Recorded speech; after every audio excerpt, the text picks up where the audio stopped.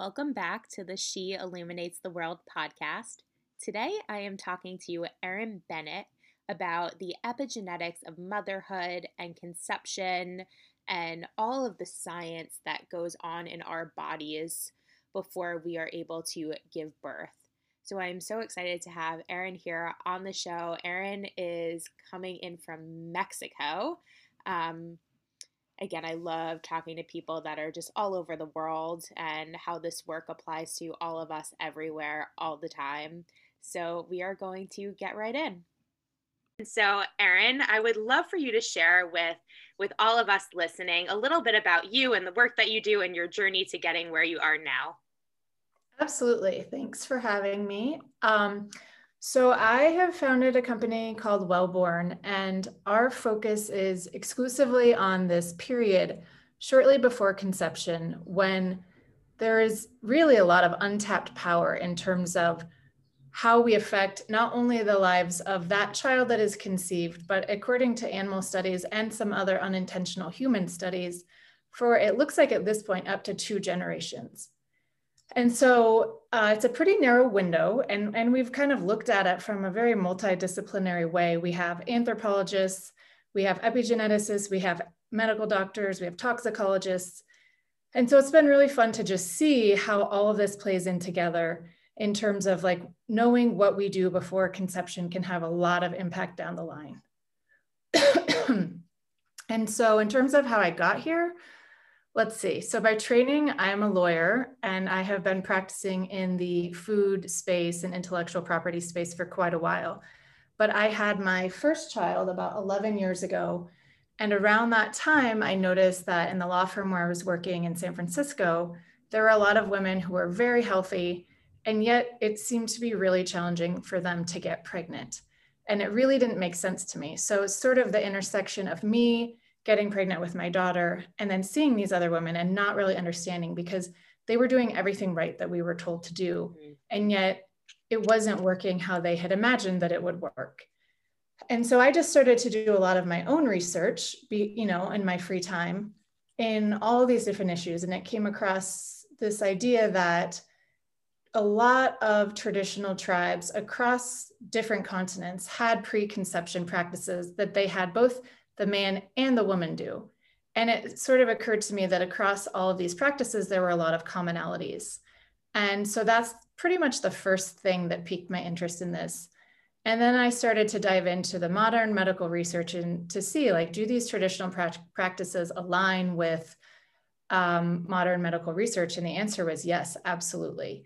And then from there, I sort of had this feeling of like, why is all of this information stuck and, stagnating in these medical journals? And we as consumers really have no idea, right? Our doctors tell us, eat better and exercise. That's not super helpful. What does that mean, right? In the context of getting pregnant. And so, after practicing law, I actually decided that it was time to take this interest that I'd been independently researching and then researching with my own team of researchers and make it an actual company. And that's how Wellborn was born. And now we're working with women or people with ovaries to educate them on the power of the preconception period. I love how you took your own journey and did your own research and realized like there was this gap between women doing it right and then what we're actually meant to be doing, and then turned it into your own company. I think that's just so incredible. And I would love for you to just share, what did you find? Like, what are we not hearing? Like, we all think that we're doing it right, and there's these missing pieces. So what did you find in that research? So much, so many gems. So, I think one thing that maybe we don't have top of mind is this idea that from an evolutionary perspective, we were not designed as humans to necessarily optimize our longevity, not to optimize how long we live, also not to optimize health. We are really here for one reason: to reproduce. And so from an evolutionary perspective, once we've reproduced, and if those offspring are then able to reproduce, we have been successful. And so that, coupled with this other idea that we were fat scavengers, like that's who we were, right? Like, and so we were pretty much always obsessed with weight, right? As we are now, and we're like, oh my gosh, this is so pathological, but we were obsessed with weight and fat then for a different reason, which is because we were almost always in a scarcity situation, right? We were not having 3 square meals a day. We didn't know when we would hunt the next and kill the next woolly mammoth and have enough food to last us for a while. So we really, our survival depended on scavenging for food, and especially nutrient dense food. And that's something that we don't talk about a lot. But if you look in any medical journal or any chapter in a textbook about human reproduction, you will consistently find a set of vitamins and minerals and nutrients. And interestingly, almost all of them come from animal-based foods, or at least are best absorbed in animal-based foods, which of course today is a sort of controversial thing to say. And yet there is this sort of inconvenient truth, so to speak, that is for 2.5 million years, how we evolved, how our bodies were accustomed to reproducing. And, if you look at even the last 50 years when conventional food or industrial food has become more of a thing, that's only 0.0025% of human history, right? And so our biology is still ancient, and yet we're living these modern lives. And so there's sort of we haven't caught up, like our bodies still think we might as well be in the Paleolithic period. Yeah. And so the real key is, the real starting place for healthy reproduction is giving your body enough nutrients, because it's a big investment for your body to invest in having a baby. And it's not something it's going to do unless most of the other really essential things that keep you alive are in place, like, basic metabolic rate, or, the energy it takes to just like get you up and walking and getting through a day, or making sure you have enough fat. It's pretty intelligent. It wants to make a good investment. And to your work, right, there's this tension here, because the patriarchy or patriarchal diet culture tells us that we should be really thin. And yet 2 or 2.5 million years of human history says, no, you need enough fat on your body, which tells your body that there's going to be enough nutrients for the baby, but you also need enough energy in the day-to-day. You need to be consuming enough energy in the day-to-day. And there's a real tension there. Yeah. And I love that you just brought that up, because from my own experience, I struggled with an eating disorder. And I know that when women struggle with compulsive like food restrictions, the first thing to go is our menstrual cycle. Mm-hmm. And for me personally, I cut out fat because I was doing Weight Watchers and I saw there was like 60 calories in 1 teaspoon of oil. So why would I want to waste my calories on that? And so what ended up happening was I really cut out fat. And if you probably looked at what I was eating, it was very low to no fat diet. And I lost my menstrual cycle. I had low bone mineral density. So, I mean, I was 15 at the time, so I wasn't trying to conceive, but like this, it makes sense that women who are struggling with disordered eating, because of all these messages we're getting from diet culture that we need to lose weight, we need to be smaller, they can't have a baby. Right. It makes so much sense. Yeah. And it's this sort of this very deep ancient wisdom that does live within the female body, right? It's actually, in a way, it's quite intelligent and it's quite benevolent. Because if, for example, in your situation, which is just like, heartbreaking to hear, it's your body is saying like, no, we're having a really hard time just keeping you going right now. Like this isn't, it would potentially be dangerous for you, right? And for the baby, if you were going to share those resources at that time with yourself and with a baby, right? And so it's sort of, it hits the pause button. And again, I think another place where we really go wrong, which is related to diet culture, is this idea that fertility is binary. You're either fertile or you're infertile. I mean, we do such a disservice to women when we're like labeling them infertile, when fertility is like anything else. It turns on and off, right? It's constantly fluctuating. And so sure, maybe for a time it's turned off because your body has this innate wisdom, but it can absolutely be turned back on, right? And so there's a constant conversation between you and your body, what you're putting into it. There's so much intelligence. As an example, when an egg is maturing in the follicle, there's fluid around it. So the follicular fluid has all sorts of information. It's sort of the body's crystal ball to the outside world. It shows how much cortisol, as a proxy for stress, how much of various nutrients do you have, how much food is available. And it will make real-time changes to the egg to try to adapt for the child that will become to the real outside world, right? And so again, it's so fluid, it's so intelligent, right? It's definitely not you're an infertile person or you're a fertile person. Yeah, and I would love to talk more about the cortisol effect and the stress effect, because I also see women that are like eating all the foods and like have the perfect diet and they still can't conceive, and the impact of like the stress. If the mom is under stress, like a lot of times the body's innate wisdom will reject the egg from fertilizing. I would love for you to share a little bit more about that stress impact, and maybe a little bit about the epigenetics or the trauma that takes place. Right. Yeah. And the thing that's sort of amazing and continually fascinating for me about fertility is that, it's certainly one of these things that we don't know everything, right? We think that we're learning more and more about it, but there's still this X factor, right? Because if you look at a regular bell curve, for most people, there are these sets of, practices that will support fertility and conception. But there are also people at the outer edges of the curve who might be extremely stressed or eating extremely poor diets. And yet, for whatever reason, they're able to conceive. So, we're doing we're doing the best that we can. And we're looking in the middle of the curve.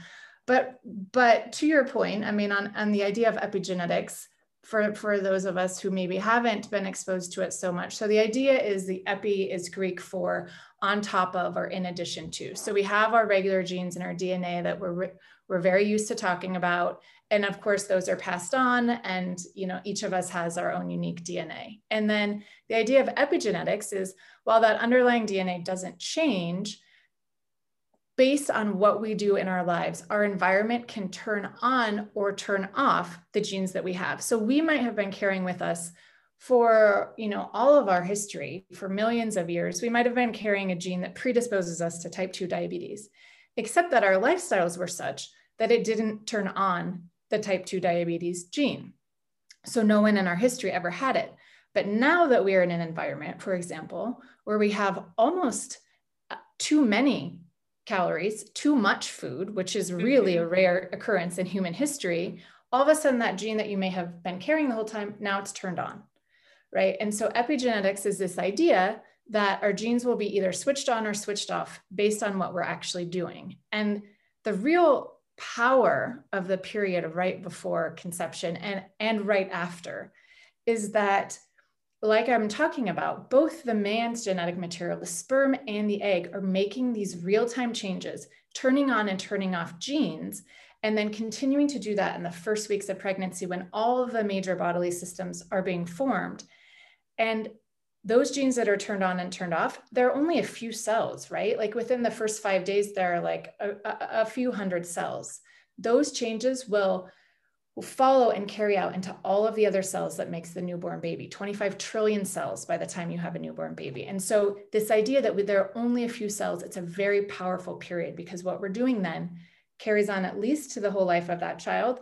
And research indicates up until that child's grandchildren. So up to 3 generations is what we're seeing so far. So it's really a period of untapped power. And it's, admittedly also a period of responsibility. Yeah, I love that you just shed on like that. It goes all the way until that child's grandchildren.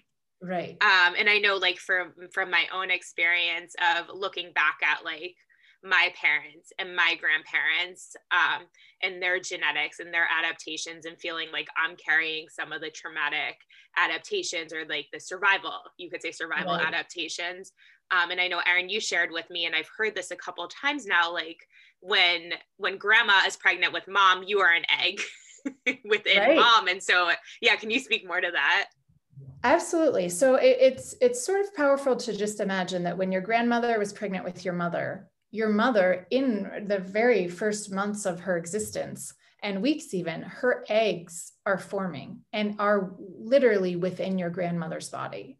You're within your mother's body, which is being housed and homed in your grandmother's body, right? And so, there's this idea, we say we are what we eat, but another way of putting it in light of this epigenetics research is perhaps you are what your grandmother ate or what she did or what she carried.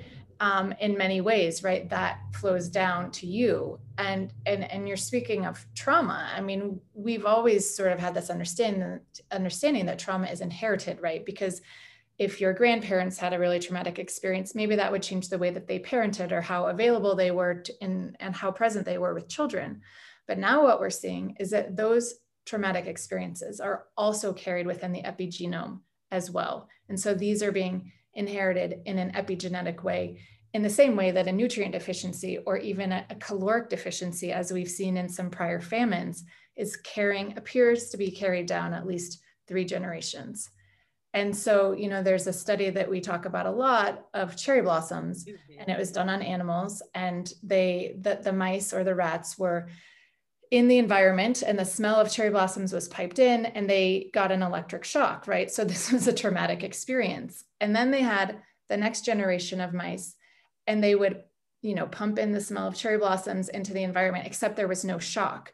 And those mice, even though they had actually never experienced a trauma associated with cherry blossoms, had a stress response, a cortisol response. And they found that the same thing happened with the subsequent generation. So the grandchildren of the initial generation who received the electric shocks upon smelling the cherry blossoms. So having never actually been hurt by cherry blossoms, these children and grandchildren still had a physiological response, which suggests that it's a mechanism that's more than just, nurture, that it's actually being inherited in a very different way. I'm so glad you brought up the cherry blossom study because so many of our ancestors had traumatic experiences. And I know, I grew up in the affluent suburbs of New York. I don't have trauma. How could I possibly have trauma? And yet I struggled with food, struggled with my body. I had an eating disorder. And it was so difficult for me to understand where it was coming from. And through my own learning, I realized we inherit trauma. And a lot of our ancestors, our grandparents, I have 3 grandparents that are still alive. We're living in these traumatic environments. There's wars happening. I'm Jewish, the Holocaust, Right. Survival. Women in general, it was never safe to be a woman. And there were real repercussions. You ask for what you want, you're in touch with your desire, and you could be killed or burned at the stake. And that was something that truly did happen. And, we're not being killed and burned at the stake or hung anymore, but those adaptations are still within our DNA. Right. And exactly, like this trauma is being passed down in many ways. And now this recent with the epigenetics research, we're seeing it's actually on a genetic level as well, right? It doesn't just live in the psyche and in, the way that we parent and nurture. It is actually woven into our DNA. It's very real. Yeah. I'm curious if you've seen anything on the male side, because we're always talking about women, but what about the guys? Yes, absolutely. And this is sort of an area of research that's been getting more focus in recent years. And, I think in many cultures, this idea, even before we understood fertility as well as we do now, there was this idea that if a woman couldn't get pregnant, it was absolutely her fault. She clearly was doing something wrong. And the modern research is saying, well, it could be the woman, but it absolutely could be the man. And it's getting, a lot of research, and the same concepts are applying, is that in the seminal fluid, the fluid around semen production, the same sort of messages and adaptations are going on. And so that is as important in that conception period as what the mother is doing. And sure, in the uterine environment, that's going to have its own effects on the child. But when we're talking about the combination of DNA and the combination of epigenetics, what the man does is absolutely as important as the woman. And in fact, it's very sad, but the long-term longitudinal studies that are coming out about men's sperm health is that men's sperm parameters pretty much worldwide are plummeting fast and consistently since around the 1940s, such that If the numbers continue to decrease at the same rate, the average man will be clinically infertile by about 2060. Wow. And so sperm matter is the first point a lot. And also sperm quality is really at risk right now. And that will have serious downstream effects for the sort of epigenetic things that we're talking about. So again, same things, exposure to toxins, nutrient deficiencies, caloric deficiencies, right? If the body senses that a famine is coming, even if pregnancy happens, it's going to downgrade the metabolism because it thinks, okay, I need to slow down digestion. I need to extract more from the food that is eaten because this child will be born into an environment of scarcity, right? There's so much intelligence, but what happens when the child is born into an environment of abundance, which is what we're in now, right? We have caloric abundance, nutrient depletion, but caloric abundance. And what happens when the metabolism has slowed down because the body's expecting a famine? Well, you will get higher levels of obesity and type 2 diabetes and other things in those children, but that can come from the mother's side or the father's side. It's absolutely not just the mother, right? And one could posit that that's a bit of the patriarchy at play in those old notions that it all comes down to the mother. Right. And I feel like even in myself, I'm always thinking like, okay, mom. And then right. What about dad? Because that plays a Right. role too. Pregnancy, conception, and the birthing of a baby in some ways on the surface appear to be mother's work, but is absolutely shared work. And the effects and the contribution of the man, you'll hear people joke and say, oh, I just had to contribute for 5 minutes and then it's all on the woman. And that couldn't be less accurate, right? I mean, the effects of what the father is contributing, as we've talked about, appear to last at least 3 generations. And so that's very real. Yeah, and that's a conversation that I have not had. Yeah, I mean, it's very real, and it's a shift in how we talk about pregnancy and conception. And it's easy to say this is all women's work, and it's really not, right? Right. We need to be doing it together. Absolutely. And that's why it is so interesting to observe these traditional cultures who had practices, very specific practices for both the man and the woman. It was accepted that they would both do them together because there was some sort of a wisdom that they both mattered equally. And so we've lost that in recent times, right? We've assigned all of the work to the women, if we do it at all, right? We spend more time planning our weddings than we do planning our conceptions. It's true. So it's definitely a shift in perspective, but no, this is not all on the women. Yeah. So what would you recommend for women that are listening? Like where do you get started? How do you get started? Do you have any words of wisdom? Yeah, absolutely. I mean, I think that the first place to start is if we just want to start with basic everyday actions is, for one, and this is related to your work as well, but start to actually connect with what foods sound good. If you can create this idea of a universe of all the whole foods that exist, and that's really the only single human diet is whole foods. And then within that, there are infinite number of variations of diets that work for different populations and different individuals, right? Like the best diet in the world is the diet that works for your body. Yes. But we can all admit that within a universe of whole foods, and especially if we're talking about reproduction, we can certainly acknowledge that, for the vast majority of human history, as we talked about before, all but the last 0.0025% of human history, humans have been reproducing on whole foods. And so the first place that I encourage women to start is, if you have this universe of whole foods, what actually sounds good? Like, try to strip away what we've been told we should or shouldn't eat, right? And for a lot of women, things that come up are things like steak and burgers and things that for so long, especially if you grew up in the 80s and the low fat era, that we feel, and to your point, you referred to this, but we feel we're very fat phobic.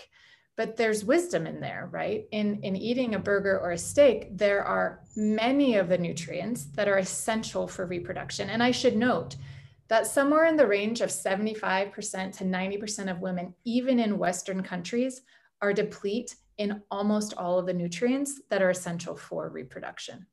And so Wow. we are in a very privileged, affluent culture, and yet most of us are nutritionally deplete in the very nutrients that we need to successfully reproduce. So that's the best starting point. And then from there, really start to open your eyes to nutrient density, right? And so something, you might eat something that has plenty of calories, but it really has no nutrients in it. They're two separate issues. And the body wants nutrients to reproduce. I mean, think about it. You're building a house effectively. Mm-hmm. You want lots of materials. You want high quality materials. You want to make sure that you can add in all of the details that are necessary to make it small. If you're missing major pieces, you know, if all you have are two by fours, but you don't have sheetrock, or if you don't have a roof, like there are going to be some real blind spots, so to speak. And so again, this is what the body is used to. So start to think about nutrient density.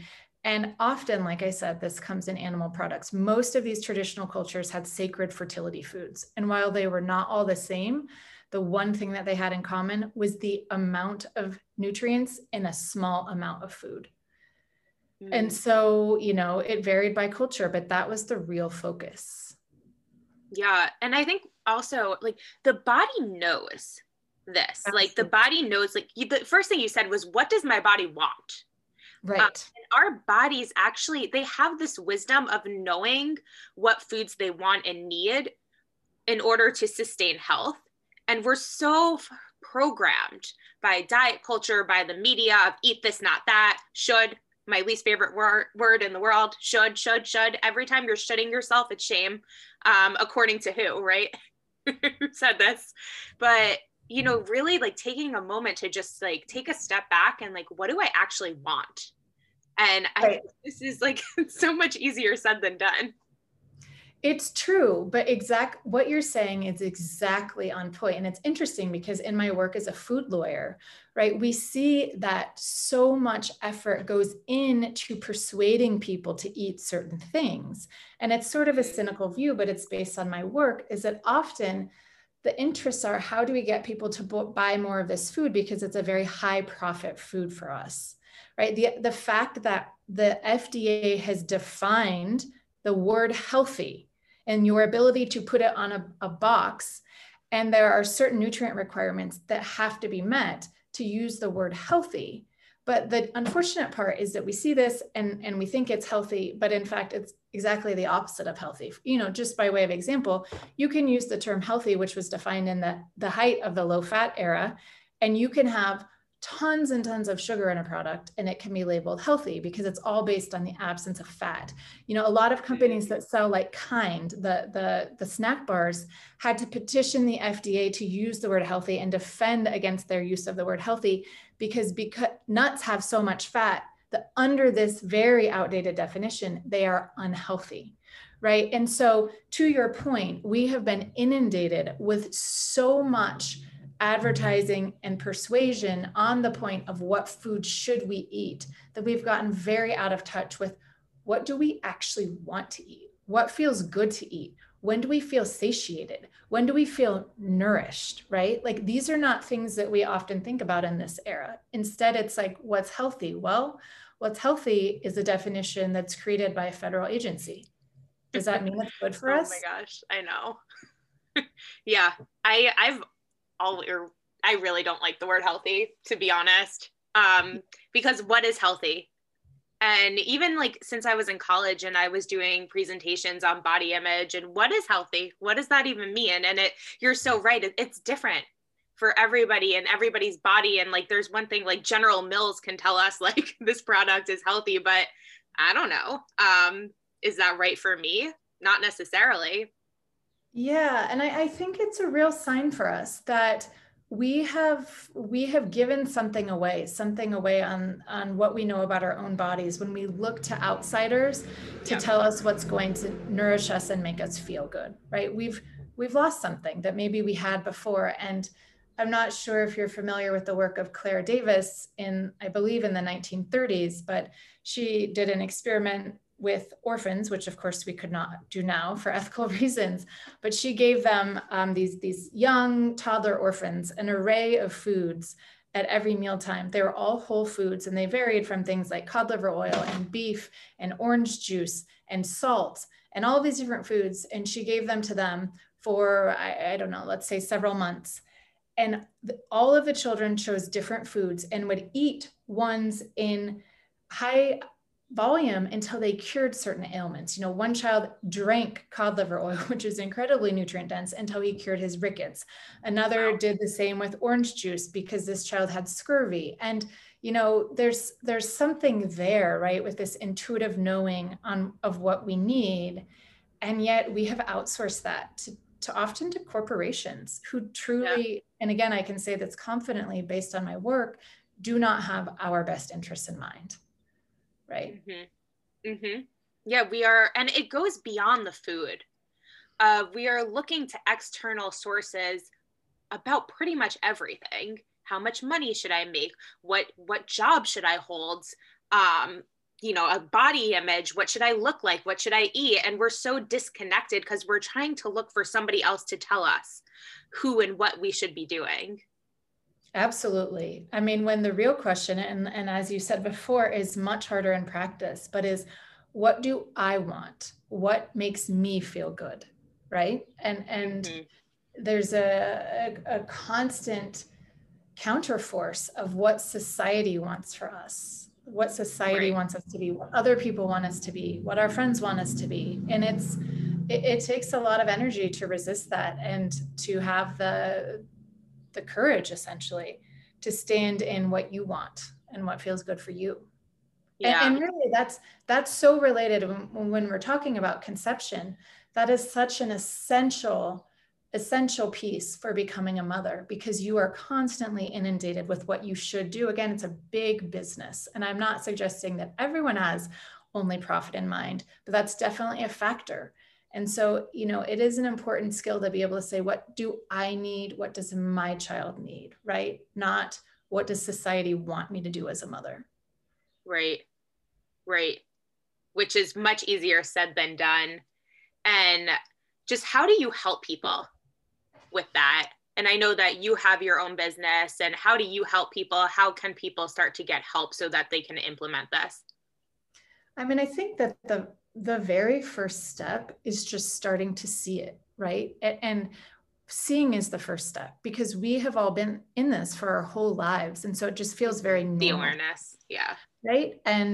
And so when you start to see, oh, it's there, right? Like that's the process of starting to wake up to these messages, which in some ways might be directed in your best interest and also might not be, right? So the first step is awareness. And then the counter to that is not only awareness of what's happening extrinsically, but what is happening intrinsically. Like that opening awareness of what do I want? You know, that can be very raw for a lot of people. A lot of us have just shut that down in exchange for the shoulds, because in many ways, very understandably, no judgment, shoulds are safer, right? If we just step in line to what culture in general wants us to do, that insulates us from a lot of risk and danger. It is scary to step out. And so it's awareness in both sides. And then, you know, you need to step out with safety, right? You have to have the capacity to step out of what society wants. If that's what actually works for you, you need to have different ways of emotional safety in place before you do that. And so that's really where you start, but it's just it's a return to awareness, and it's a return to self, right? Right. And with the safety comes with support and accountability of not doing this alone. No, this is not solitary work. And essentially that's how women have done this work for years, and is with other women, right? I mean, that's, humans are social beings in, you know, more tribal situations. Your grandmothers, your aunts, you know, your sisters, everyone was near you, right? This was never work that we were doing in isolation, which we are today, and especially in light of the pandemic. You know, all of this work is sadly very solitary, and that's not evolutionarily appropriate. Right. We need to be healing in community and with each other because it's not easy. And it's so patriarchal of I can do it alone. I can figure it out on my own.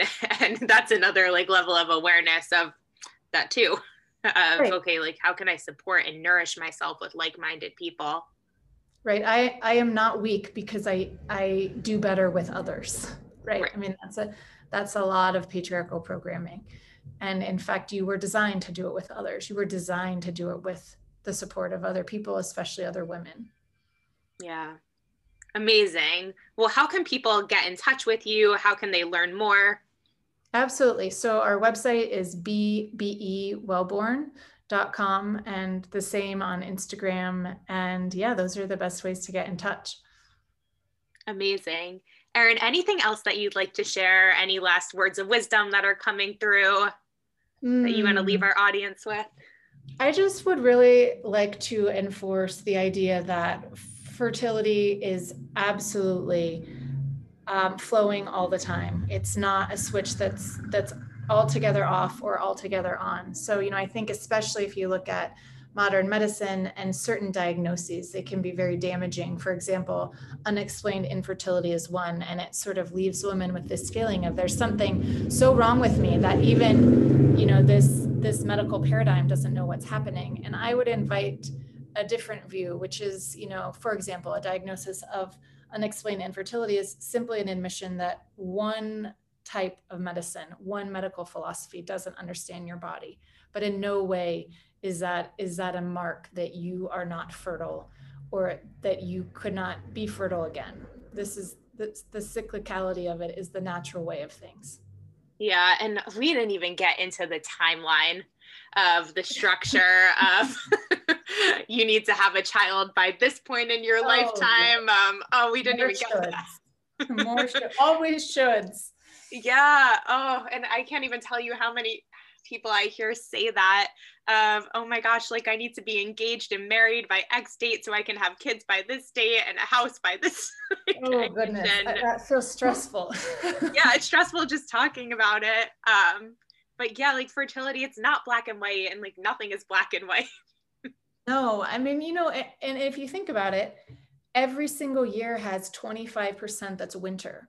There is effectively no fertility in winter for any plants, right? It's literally everything is dormant. It is so fundamental to the way of nature to have periods of non-fertility so that you can build the strength to then be very fertile in the spring and summer, right? Like fall Right. and winter are more non-fertile times and spring and summer are fertile. That's a pretty much 50-50 divide. Like it's incredibly normal to have periods of on and periods of off when it comes to fertility. There's Right. really nothing pathological about it. And I feel like that doesn't do women a service to tell them that you're infertile. That's, it would be better to say right now you are not ovulating, but we have no idea what the hell you'll be doing next month. Right, right. And I mean, that was such a big aha for me was how in tune our bodies are with nature. Mm-hmm. Because we're so structured, but realizing like the menstrual cycle and the phases of the menstrual cycle are so similar to the seasons, of Absolutely. menstruation and winter, and then like luteal and harvest and like fall. And like that was something I very recently learned about. Right. It's actually within us. We live that as well. And so, we have to remember that is actually the way of things. And again, turning inward rather than relying on third parties always for knowledge about our own bodies. Amazing. Well, thank you, Erin. Thank you so much for being here. Thank you to everybody who is listening, and we will see you next time. So much fun. Thanks so much, Jocelyn.